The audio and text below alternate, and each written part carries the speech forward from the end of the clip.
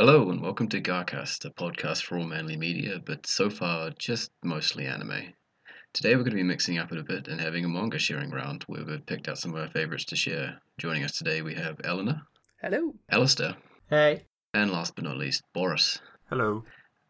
So who wants to go first? Who wants to start it up? I can, if you want to. Yeah, so what have you picked out for today? I have picked Homunculus by Hideo Yamamoto, which is a mix of drama, mystery, horror, psychological seinen, basically all the good stuff rolled into one. It's 15 volumes. It's finished with 160 chapters about it, and it ran from 2003 to 2011. And Homunculus is the story of Mr. Nakoshi, who's in his mid-30s, quite good-looking, but he lives in a car between the homeless park and a 5-star hotel on the streets. So he's basically homeless, but with the additional car. He's short on money, but he still wears his suit, so we don't know anything about him. Could be that he was a businessman or something.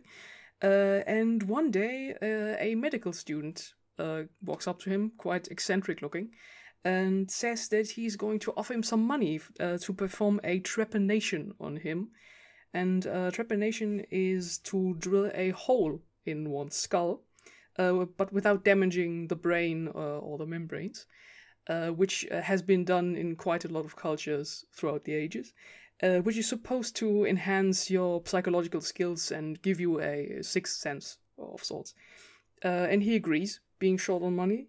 And then nothing happens at first, and they do a few experiments together, Manabu, the medical student, and Mr. Nakoshi, and nothing happens. But then suddenly something does happen, and it comes to him randomly, is that when he closes one of his eyes, he sees homunculi, which are physiological manifestations of one's psyche. So he can essentially see issues of people. And these can range from extremely creepy to disturbing, just downright, sometimes silly imagery. Like people having fish heads or looking like robots. You see tree women sometimes, or people who are upside down. And this is how the adventure starts, really. So guy gets a hole in head, sees stuff. Yeah, it's one of those manga that I've not heard anyone sort of say anything bad about it. Everyone sort of seems to be in agreement, at least from what I've heard. I'm sure there are people that don't like it out there. That it's just a really solid psychological story. It's not something I've had a chance to read yet, but I know, was it Alistair, you've read it? Yeah, I read it about a year ago. It's still one of my favourites. It's very, very good. Probably what I like the most about it is it keeps you guessing throughout the entirety of it. That there's no clear moment where you really understand or get any clarity of what's going on, which is the same as what the main character's going through. Mm-hmm. Yeah, you have the very exquisite male double lead of Nakoshi and Manabu. And of course, both of them are, let's say, not quite psychologically clean, as you would have think. So it's very psychological in itself. And also the imagery that he sees are not quite clear. You don't look at a person and say, oh, that person has, I don't know, daddy issues or something. Sort of even the imagery is very creative. For example, he meets a guy who looks like a robot with a sickle in his hand. And you don't know what is that supposed to mean. And then he sort of finds out. But let's say people generally don't like it if you poke around in their psyche. So that creates drama as well. Okay. Have you read it at all, Boris, or? I've only heard the name. I've never read it. It certainly sounds interesting. Has the author done anything else of note? Last time I checked, not a name that I immediately recognized, because he had been working on Homunculus for quite a long time. So it's like 2003 to 2011. So it isn't ongoing anymore. It's finished. No, it's finished. Yeah. But by the sounds of it, would have been quite busy throughout that time. You're saying it was it the really strong watercolored styled art from Homunculus? Was that the one you're mentioning? Oh yeah. No, it was the other one, but he has a it's like a style that is that at least looks very high class, and it sort of is, because he has a very stark contrast, has very realistic style. So I could imagine that it took a long time to draw that. I'm just googling around images right now, and the art style looks very realistic. Like Yeah. the humans actually look like humans, so that's cool. Yes, which adds a creepiness to all of it. But like you said, with the visions he gets, going back to what I was saying about never really understanding, when you're looking at this symbolism of like the guy with the robot, you don't really know whether it's part of the person he is looking at or something that he is putting onto that person that is a problem he has. Mm-hmm. Yes, that becomes an additional thing that, of course, he has issues himself too, that get uncovered in the story. Yeah. And what I would like to add is that this manga also has one of my favorite characters, that is Manabu. Oh yeah.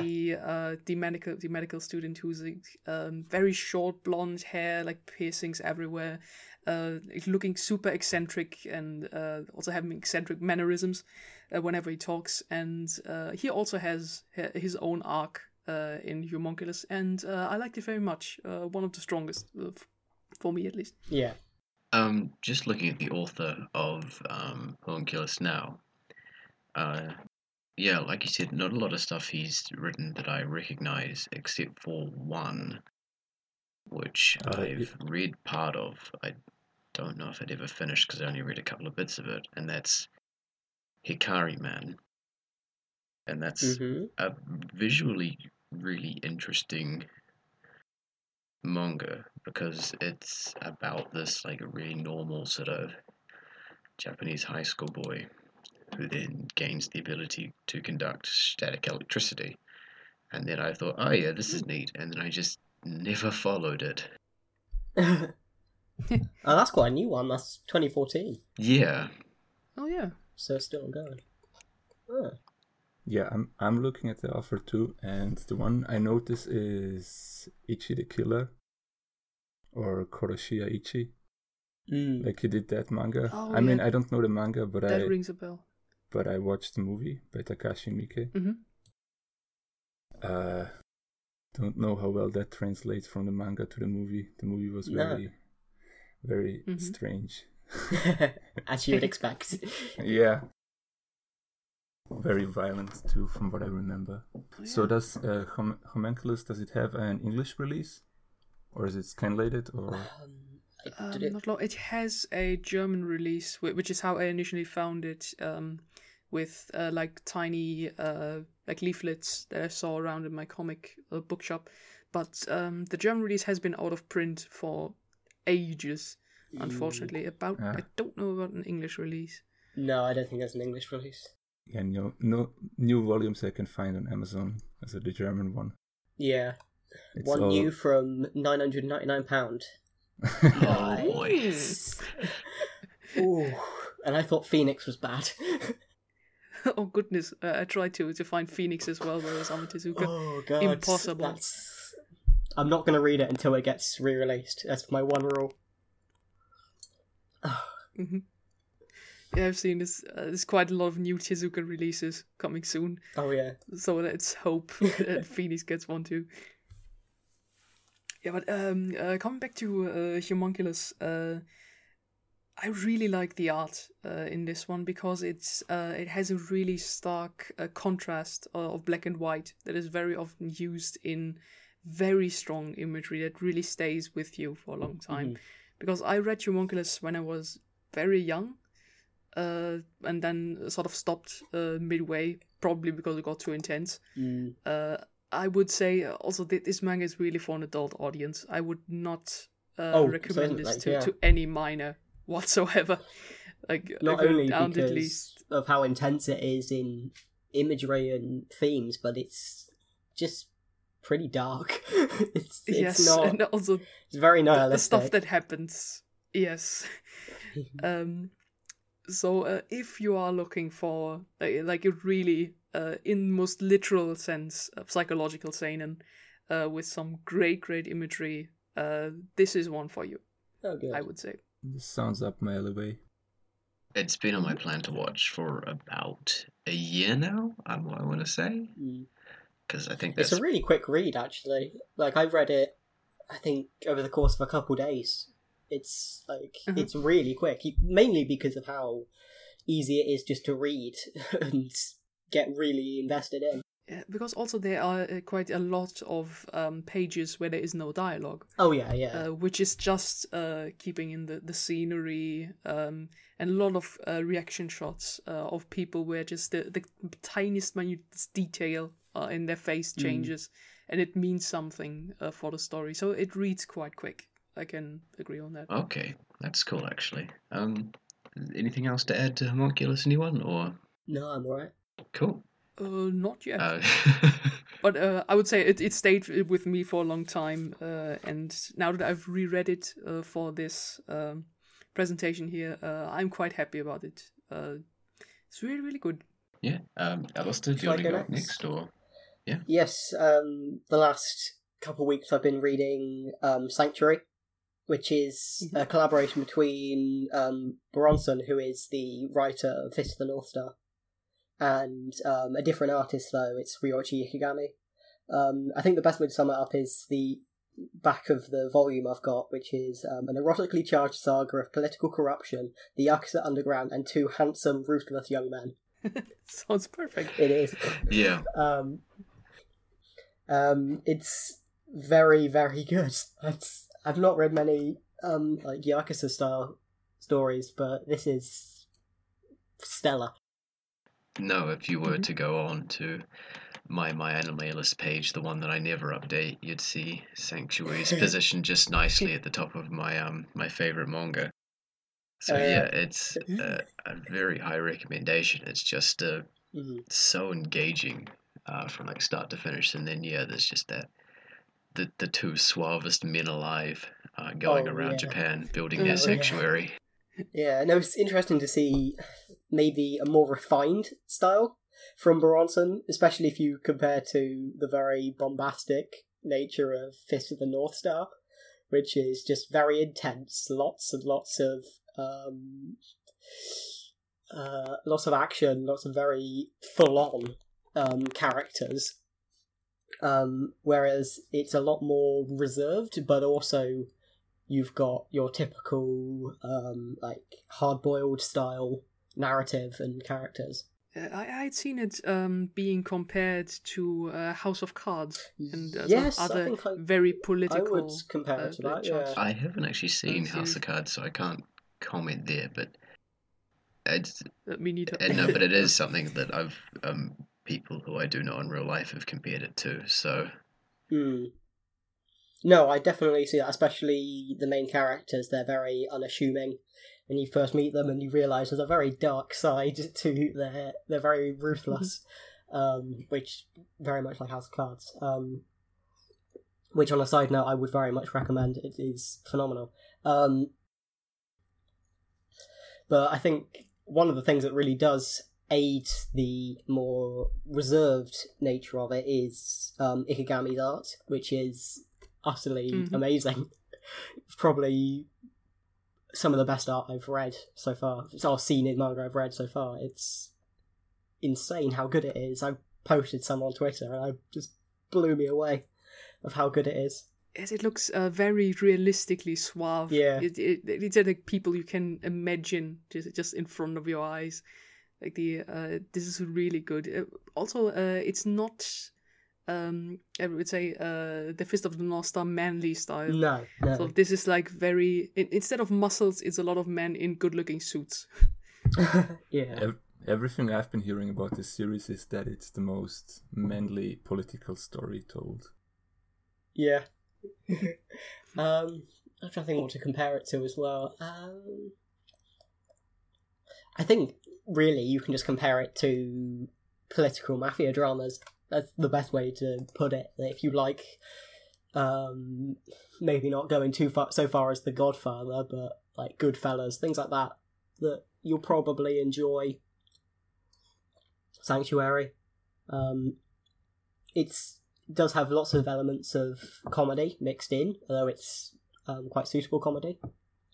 Lots of one-liners and imposing character designs and people being put down in from their high horse, and it's just a really entertaining read. I need to read more, but Yeah, as well. managed Like, to. this better say the side cast probably isn't the most complex kind of side cast you're No, ever going to get, no. but like, it's still enjoyable. Like characters like Takai and stuff like that, who's just like he's a scumbag, but he's a lovable scumbag. He's our Yeah. scumbag. Oh yeah. No, I agree.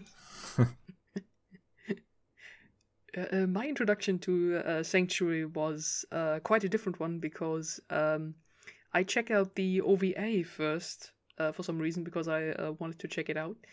And it really has this sort of very, very suave political feeling about it, but I think I stopped after about 10 minutes or so because I noticed that I think it omits a lot of stuff. There is like characters were yeah. there's introduced. 12 volumes of the manga, and like it's Mhm. just not enough OVAs to cover it all. Yeah. Yes. But the style was also captured really nicely by the OVA as well as the voice actors. Oh yeah. No, you did tell me some really of them. good. Mhm. Isn't It was Hojo voiced by the same guy who did? Oh, who was it? Hayami Sho Vanilla is Ice. one of my Vanilla Ice. favorites, Jojo? actually. Yes, that's it. Vanilla Ice Yeah. and is it Tokiyomi from Fate? I think. And I just saw that and I thought that's perfect. Mhm.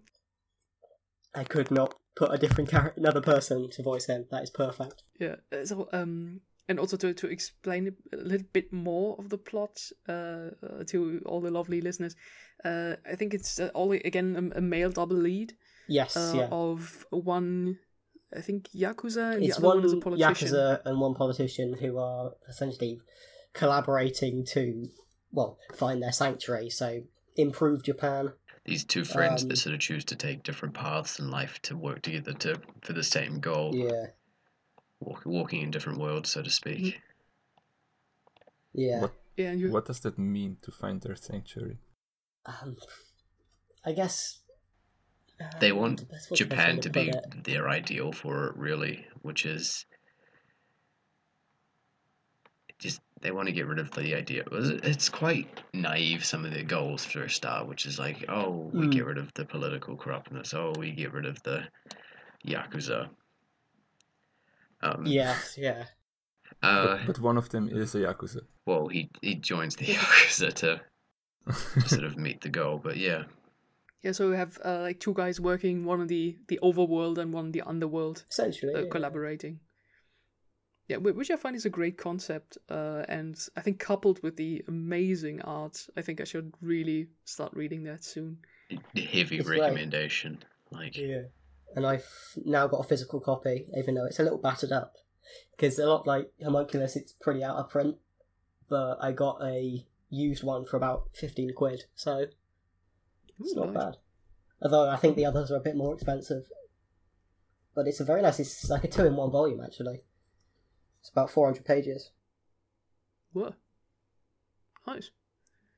Yeah, I think I should probably read more stuff by Ikigami. His art looks exactly like what I like, but I haven't... He's also done Crying Freeman. Crying Freeman, I've seen the OVA. I didn't like it that much, but it did look good, so there's that. Yeah. Don't know if that's another one he did with Boronson, but maybe. I'll look it up. But I think that it's more the, say, old school problem of OVAs, that they mostly just have the themes and the atmosphere, but the story doesn't quite match. No. Because it's, like I say, an addendum to the manga, sort of for people who read the manga. So, like, here's your favorite things. Animated, yeah, woo. it's like going back to the 90s, and this is like before 2012, and JoJo just had that 6-episode OVA that like thanks to Satoshi Kon's directing, like perfectly captured the feel of like those episodes and that arc. But like it was just so short. As a standalone, it doesn't work. Yeah. There's so much sort of context that you're missing to an extent. Yeah. Just looking it up, the Crying Freeman manga is written by the guy who wrote Lone Wolf and Cub, so it's probably decent, considering that. Okay, cool. And Golgo 13 as well, so... Oh, damn. It's pretty, I always wanted to watch and or read that.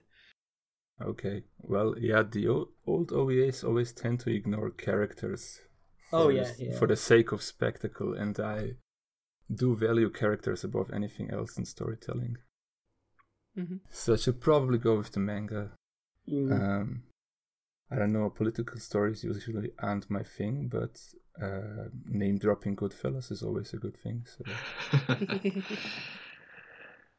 Oh, that's good to hear. And as an additional anecdote, there was once a movie that was planned for Phantom Blood, like the first JoJo's. Oh, right. But the film never got finished. It was partially released. It was released to, I think it was one audience, and then never shown again because they all hated it. Because apparently it just abridged it so much, and like cut out like Speedwagon and other characters and things like that. So yes, that was it. I think Araki himself said that it should never be shown again because they really omitted Speedwagon, and I think he was not okay with this. Oh yeah, and I can see why. I can see why you wouldn't be happy omitting Speedwagon. Yeah, I mean, Speedwagon is important. Yeah. That and also him being a cornerstone of the early parts. Yeah, it's one of the great lost anime. Can never find again. Oh, it's still bumming around online, I think, if you're desperate to find it. I don't know if it's subbed or not, but... Yeah, I think I saw a video on YouTube once, but it didn't have any sound.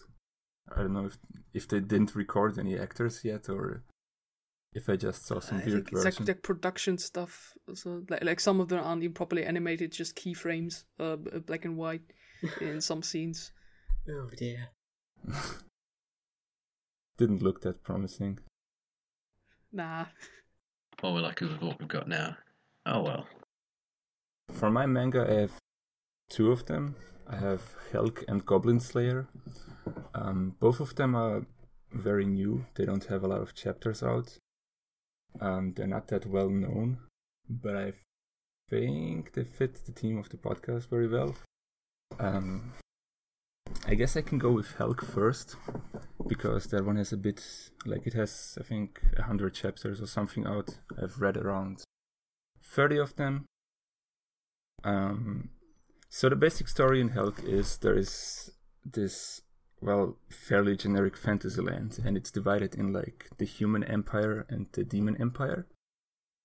And the humans can sometimes like awaken to be heroes, which are basically like superheroes. I don't know, like they have supernatural powers. And one of them defeated the demon lord. So what the demons do when one of their lords dies is they have a tournament where they decide who's going to be the next demon lord. And that's basically where the story starts. And Helk, the name of the manga, is also like the protagonist. And he looks exactly like He-Man. Like he has that same stupid blonde bowl haircut, full of muscle, barely wearing any clothes, mainly uses a sword. But the thing that makes this manga so interesting to me is that it's not told from his perspective ever.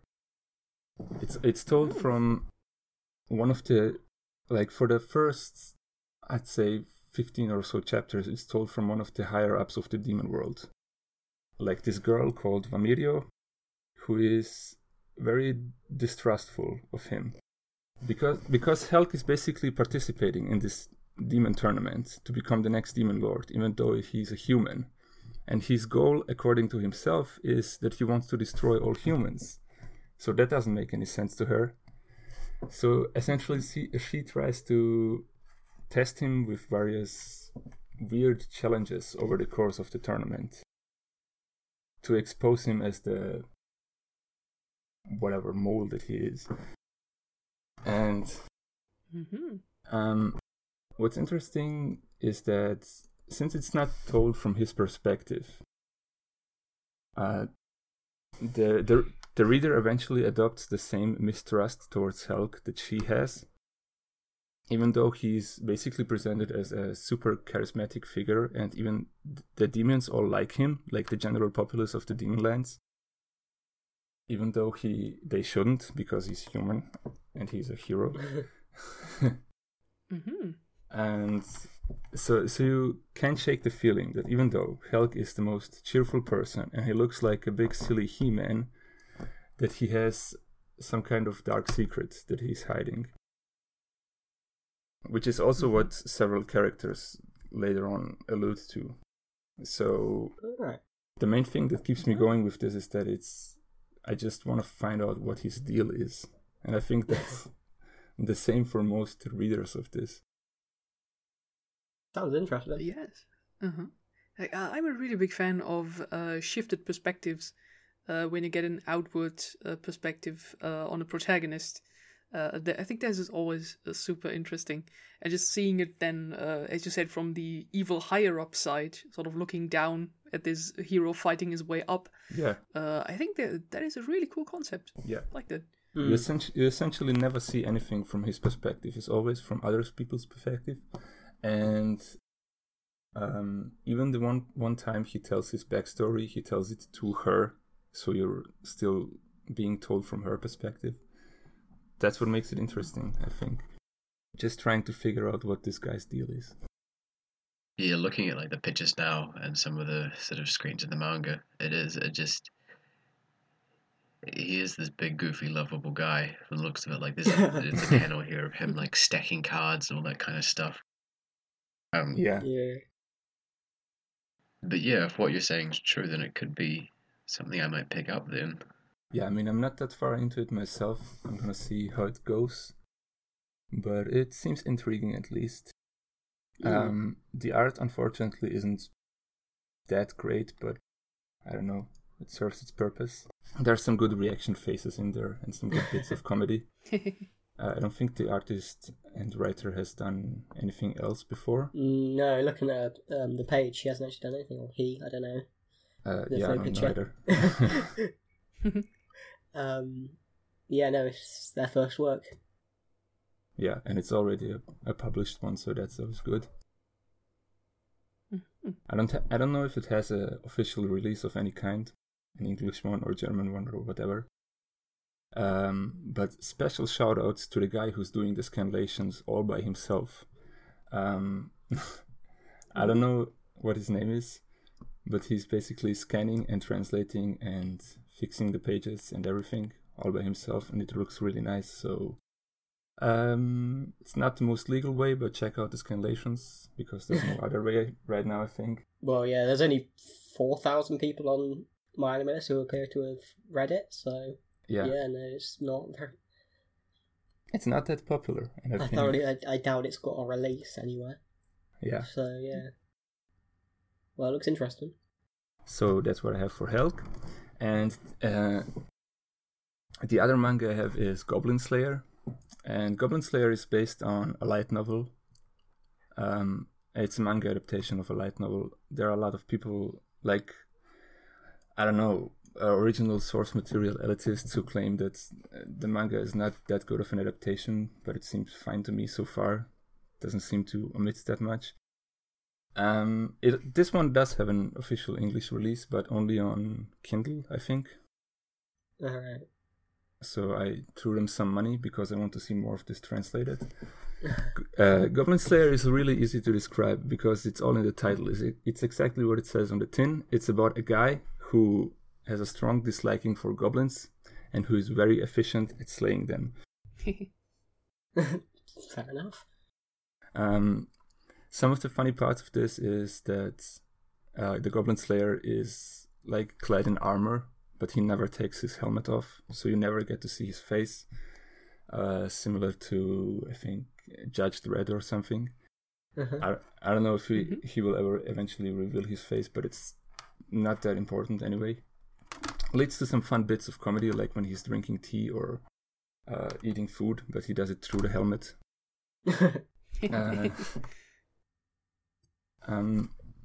Well, basically, well, I don't know if it's a spoiler. It happens in the first chapter. It's about this adventurers guild, and they have like different ranks. And there are a bunch of like young kids who join the guild, and they want to advance to the ranks, and they think the best way to do this is to take a quest for going to a goblin cave and essentially killing all the goblins there. Because goblins are stupid. Like in every fantasy setting, goblins are always the cannon fodder. No one takes them seriously. So they go in this cave, and of course they underestimate the goblins, and the goblins are actually way cleverer than you would think. They have traps. They have a leader who can cast magic. They have this big cave system where you can get lost in. And they basically get their shit pushed in. Until the guy arrives, the Goblin Slayer saves one of the girls, and she decides to join him on his further quests. And he always only takes quests to slay goblins. Like he never does anything else, even though he's very high ranked in the Adventurers Guild, and he just always does goblin slaying quests. He just hates them that much. There's a reason to it. It's in his backstory. It's not that interesting. He just deraded his village.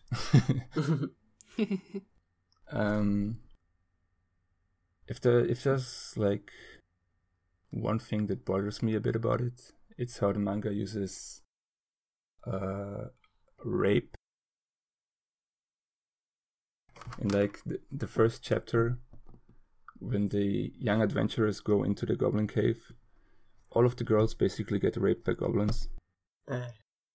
It's a very touchy subject. You should probably use it with more finesse. The implication would have been scarier in this scenario. But I can look past it.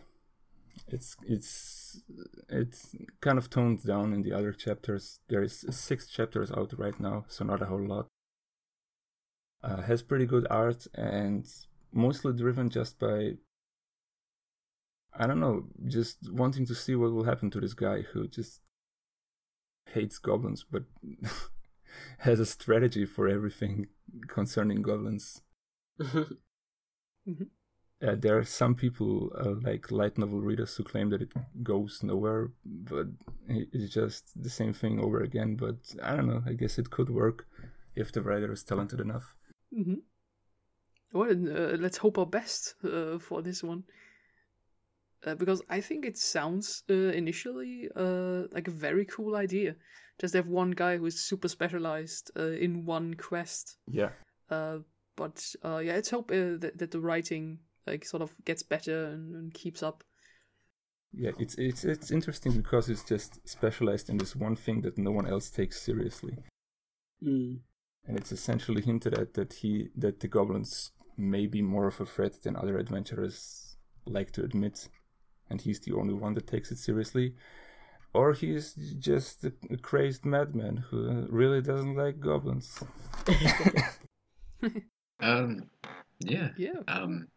If that's all that, I might pick up on my one then. I briefly mentioned this last podcast as a bit of a plug, not thinking I'd ever get a chance to talk about it at another point, but here we are, I guess.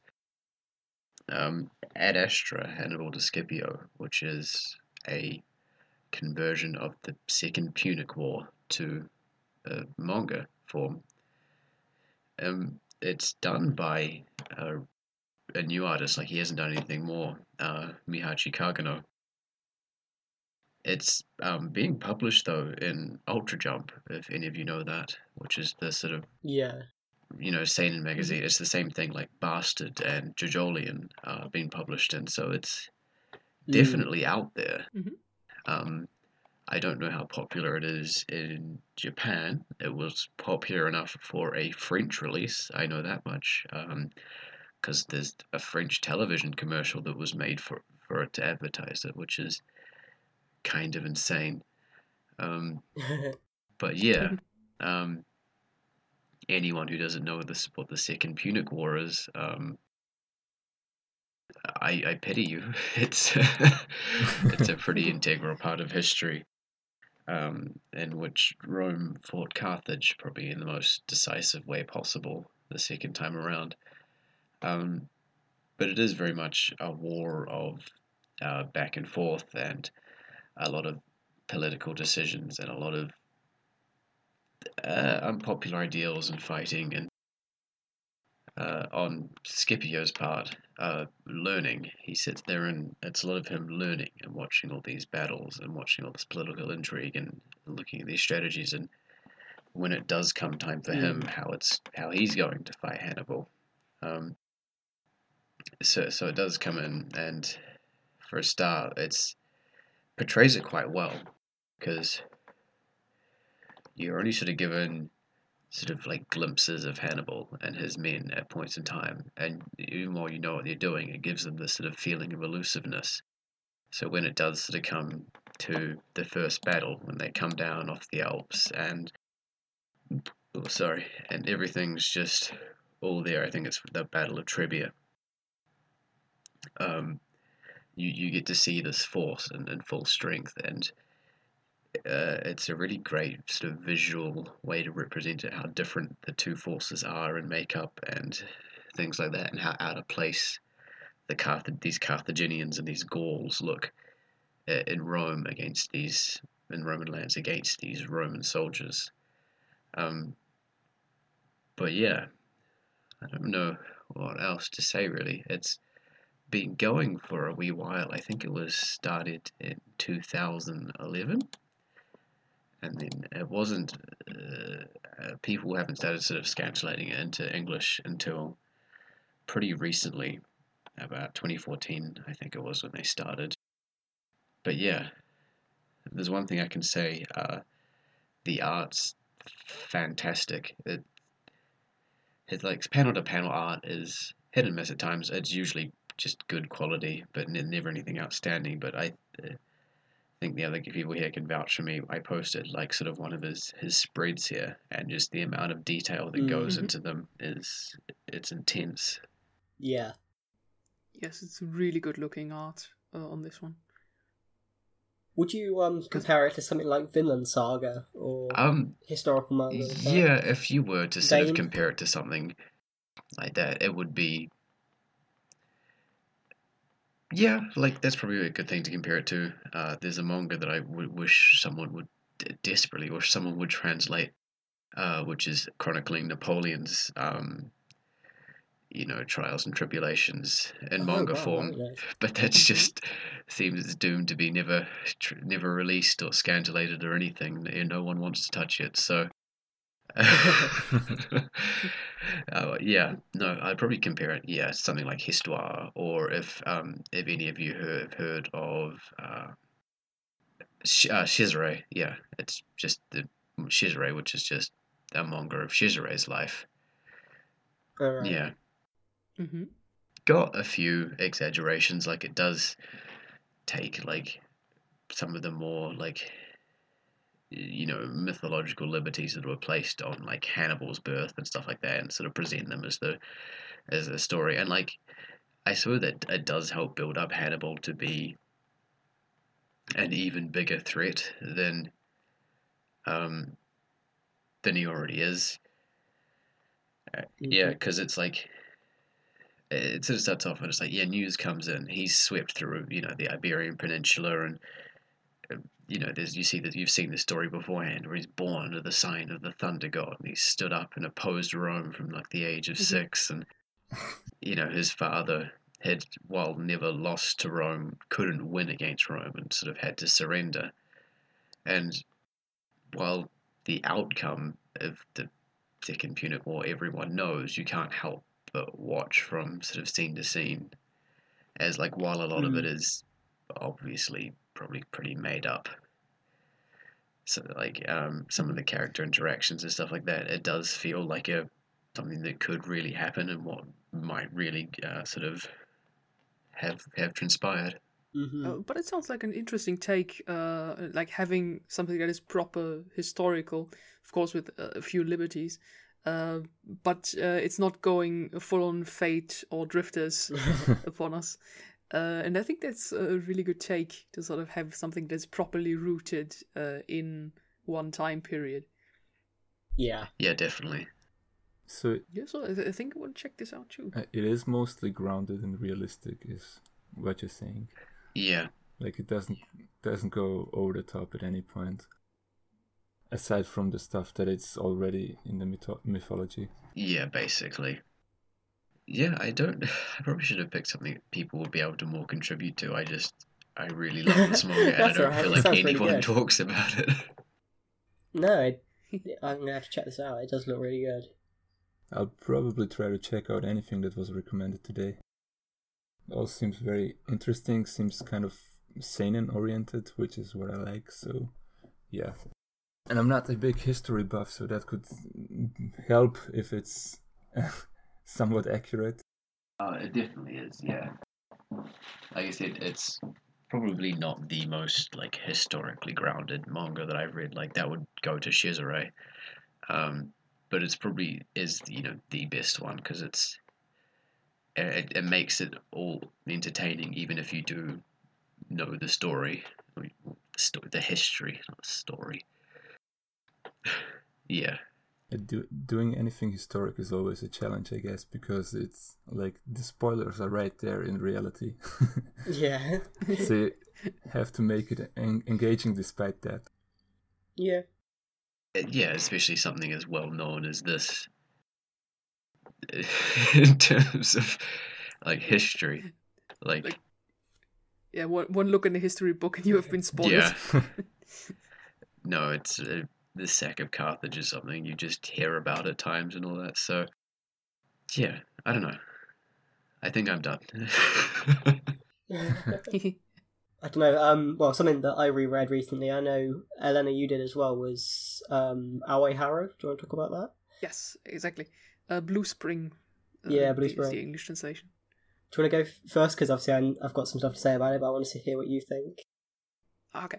I have forgotten the name of the mangaka. Freshen me up there. Taiyo Matsumoto. What was his name? Exactly. Who is also the mangaka of the original animated people know about it's Ping Pong. Yep. So it has sort of a very eccentric, sort of wobbly style to it. And Aoi Haru is a short story collection of, I think, 7 chapters. Yeah, 7. And it's all about delinquents and youth that has somehow go wrong. And it shows very different takes and different people. And sort of themes show up again and again in different stories, but all the stories are different. For example, the first one is like young, sort of younger pupils in high school doing a courage test, which is called clapping, meaning that they go onto the rooftop of the school, hang on to the railings, and then let themselves fall and try to clap as often as they can to before they can grab the railings again. Sort of, it's a very suicidal action, but there's also school records, like one who has clapped 8 times before catching himself again. And this sort of becomes its own league and theme that is very dark. But then there are other stories which are a lot more sort of brighter, or some even comedic. But all have a great theme about them, of youth and stuff we did when we were young, and some of them even meddling with even dangerous things. Like I think one of my favorites being the 3 guys who find a gun. Yes, yeah, that's probably my favorite. Which has just 3 bullets in it, and then it's split up again in first bullet, second bullet, and third bullet. What they do with it, which is a very interesting story, and I liked it as a complete collection of delinquents. It was a great story, fantastic read, and you'll probably say something about the forward by the author Yes, himself, yeah. which rounds it up very nicely. So I liked it. Oh yeah, it's great to hear. One thing to note about Matsumoto, he's a very nostalgic man. All of his works, well, majority of his works are relating around childhood and childhood naivety. And there's what's the word? Like a short paragraph from him at the end of the work, and it starts off with him being like, "I was never a delinquent at school, but I knew delinquents," and it's just this really nostalgic little take on his past. And I haven't read a lot of stuff from him, like interviews or anything like that from him, so it was very nice just to read this and think, yeah, I get this. This is your writing summarised in 2 short pages. But certainly Clapping is probably one of the darkest stories he's written. The only thing I can think of at the moment that rivals it is he's got this boxing manga called Zero, which I initially started reading because I thought, hey, maybe this would be of the same vein as Ping Pong, and it's quite a lot darker. It's to do with a boxer who is reaching the age of retirement and him trying to grasp his glory and remain this undefeated champion that he is. And it's all about how you can become worthless to an organisation and to fans of a sport that you are denoted as a champion of. And it's got quite a dark end. I would really recommend reading it. It's definitely one of his best. So it's quite short, and compared to the very melancholic nature of Ping Pong, Zero is a very, very heavy one to read. It's a bit more Raging Bull than it is Hajime no Ippo, right? Yes, yeah, that'd be a good way to put it. But I did like the 7 stories in Blue Spring. There's lots of typical Matsumoto themes of naivety, and it's certainly paired with his take on delinquents. I think was very interesting. The one you mentioned of the 3 bullets and how you've got these delinquents who are engaged in the thrill of simply firing a gun. Not even at anyone, just firing it. And it's quite an interesting way to look at it. How these people who, within their own environment, are very imposing, and the top dogs in their environment outside in the main world, where you've got people like who are Yakuza and you've got crime syndicates, and they really aren't anything that special. They are highly naive. They are very within their own bubble, and it ends on a really good note as well. But I'd recommend reading it. Read it all 7 of them in one go, I'd say, and just enjoy it. It's very good. It really shows this duality of high school, one could say, that it's everything is very serious from your own point of view and even from others, but in the end they're all just children. Yeah, that sums it up pretty well. Yeah, and sorry, I assume this one doesn't have an English release either. It does have an English release, but again, I think it's very out of print. It's one of his works I think has been released in English. I'll look it up, but So it's under Blue Spring, not Aoi Haru, right? Yes. I don't think it's too out of print. There was one in 2004. Oh god, £75 for a new one, but used from like £25. It's not too bad, but lovely. I do want to get a copy of it, but maybe in the future after buying Sanctuary. But it does have a scanlation too. Yes, yeah. Okay. It's quite odd sometimes, the works they have released of his. Some of them are really quite unknown.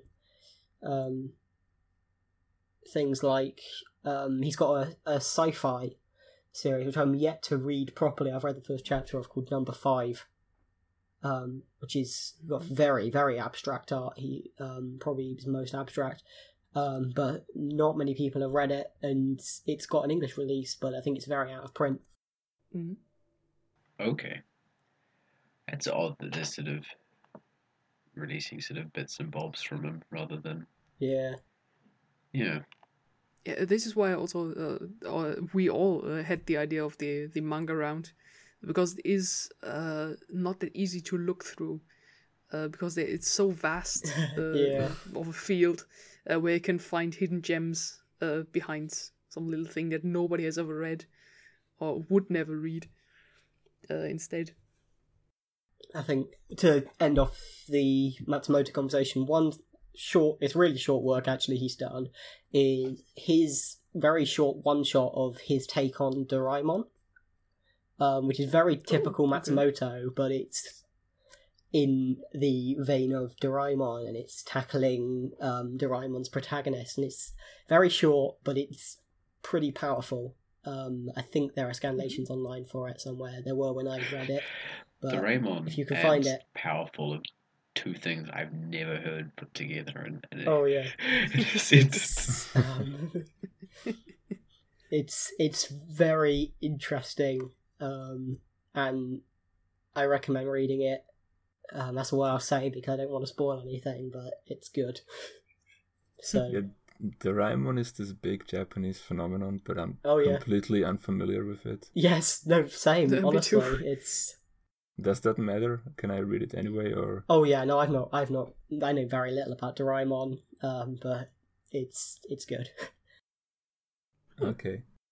If you want to talk about that, we still have a few minutes if you want to.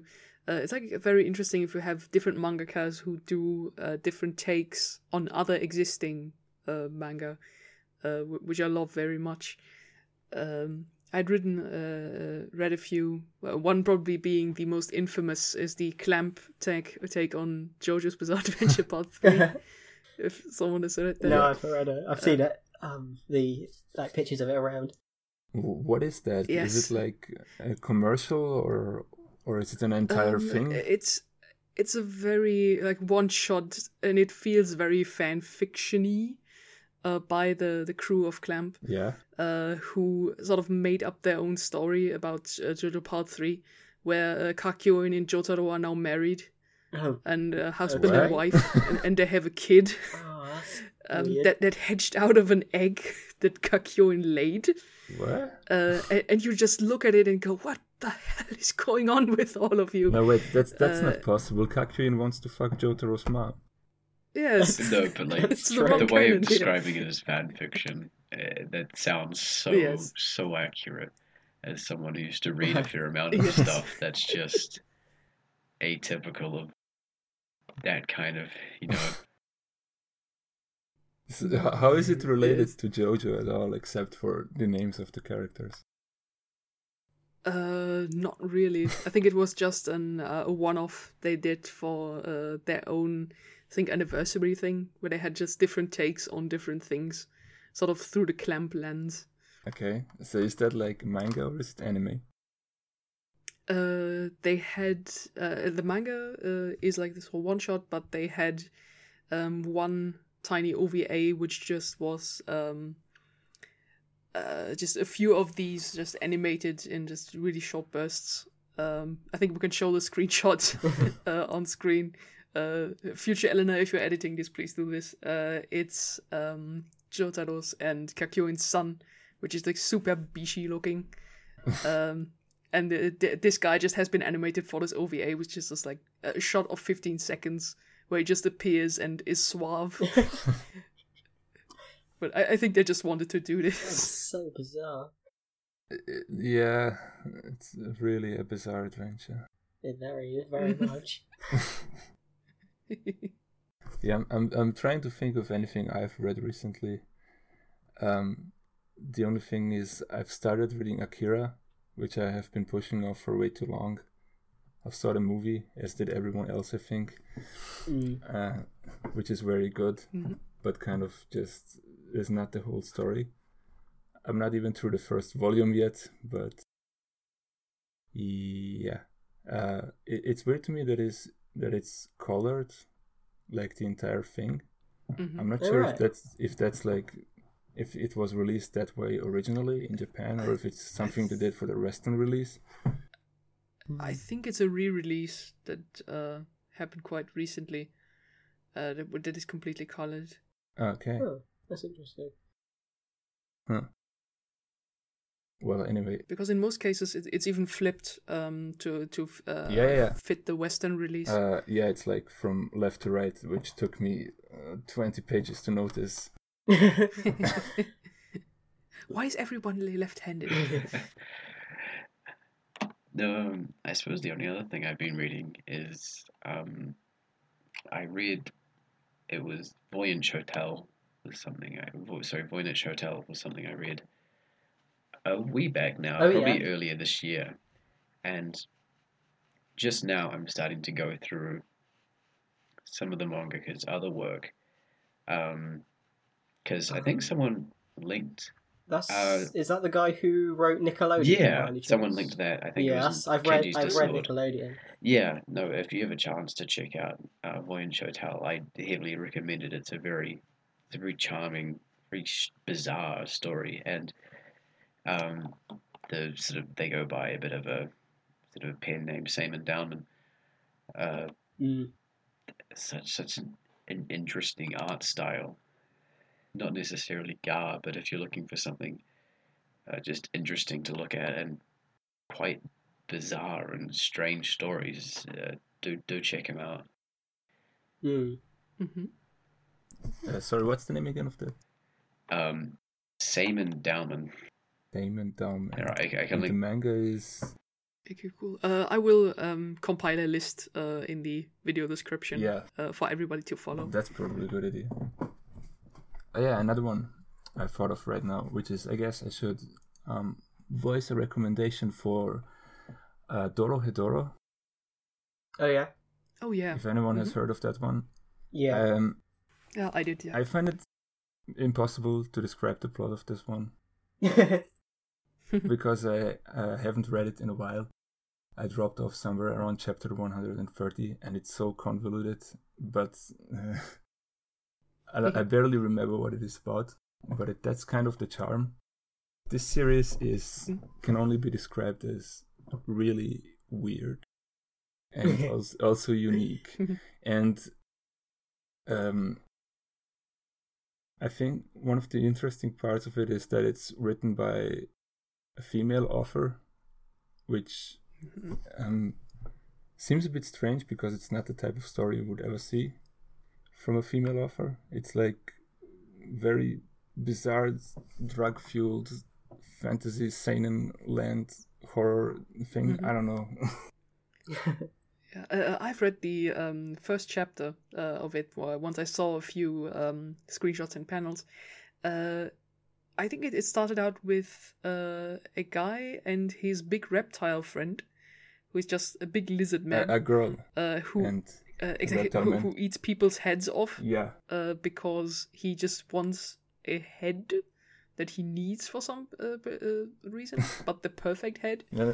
But then it just goes on about this whole dystopian monster city that is secluded from like the normal city, and it sort of becomes this very big sci-fi Blade Runner-y thing. And I think this is where the first chapter stopped, because it was just like really interesting shots of just monsters doing their daily life. And that looked really interesting to me. Yeah, I mean, the protagonist is a guy with a lizard head, and he doesn't know why he has a lizard head, and that should probably tell you all you need to know about this. Okay. I would probably recommend this to anyone. It's great. It's really weird and trippy, and you're not gonna read anything else like it. So check it out. It also has an English release. Yes, yeah, it does. And they are because I really like the art style on Dorohedoro as well, because it's very sort of scribbly pencil. Yeah, it's very sketchy, but still super very detailed, expressive, and very detailed. Yeah. So I like that. And if I can close the round with something little I've been reading too, it was Fukumoto's Gintokin, or Silver and Gold, because it's mostly overlooked, or something, and not belonging to the super big things he done. But it's interesting because it's not really gambling in that regard. It's more stock markets. And I didn't knew that initially, but then I thought, like, Fukumoto can make anything interesting. And this time it's stock markets and economic manipulation. Oh, was that the, like, what and inspired that really little cool. sketch you posted on Twitter a while back? Yes, exactly that. It's a guy, again, a good-for-nothing, long-haired dude, but he's quite buff, who gets taken in by sort of an older, sort of Yakuza-looking guy. It says, I need you for a job. I know you don't have money. I did a background check on you. Follow me. And he just straight up asks, do you want to be good or do you want to be evil? And then they sort of become money lenders, which is normally in other Fukumoto series are the bad guys. And here they are the good guys who just help people out, but of course then squeezing them to death with a percentage and asking the money back. But sort of you already see in the very first chapters that this could have a lot of drama. Because when he asks him, do you want to join me? He puts a pile of money in front of him and he says, the longer you take with your answer, the more money I'm taking away. And he says, are you going to join me? He's just fidgeting around the room. I don't know what. And he just takes money, throws it away. And then, of course, he agrees, comes back. I think he leaves the room for a few hours, comes back, and then he says, and then one of the other guys asks, why do you take him? He took so long to make his decision. And he said, yes, that's exactly what I wanted, because if people agree immediately, they're just psychopaths and you cannot work with them. So he has morale, and I like that. This is going to be our double lead of one Yakuza and one freshman. Oh, nice. I think it's going to be interesting. Sounds really good. I think I really need to get into Fukumoto sometime. I'm only familiar with the Kaiji anime and like the 2 manga that he did that he didn't do the art for, Confession and Life. Yes. It feels like we will need to do an entire episode of this podcast entirely dedicated to him. Yes, I should really probably read more of his stuff. Yeah, once I've gone through a bit more, I think Just I'm to more than prepare. happy to do one of those. Yeah. Yeah. Eleanor just containing excitement back there. Yes, I'm far too excited. I guess maybe to end off the manga round, there's something I want to plug, and you've probably seen me put it on Twitter quite a few times.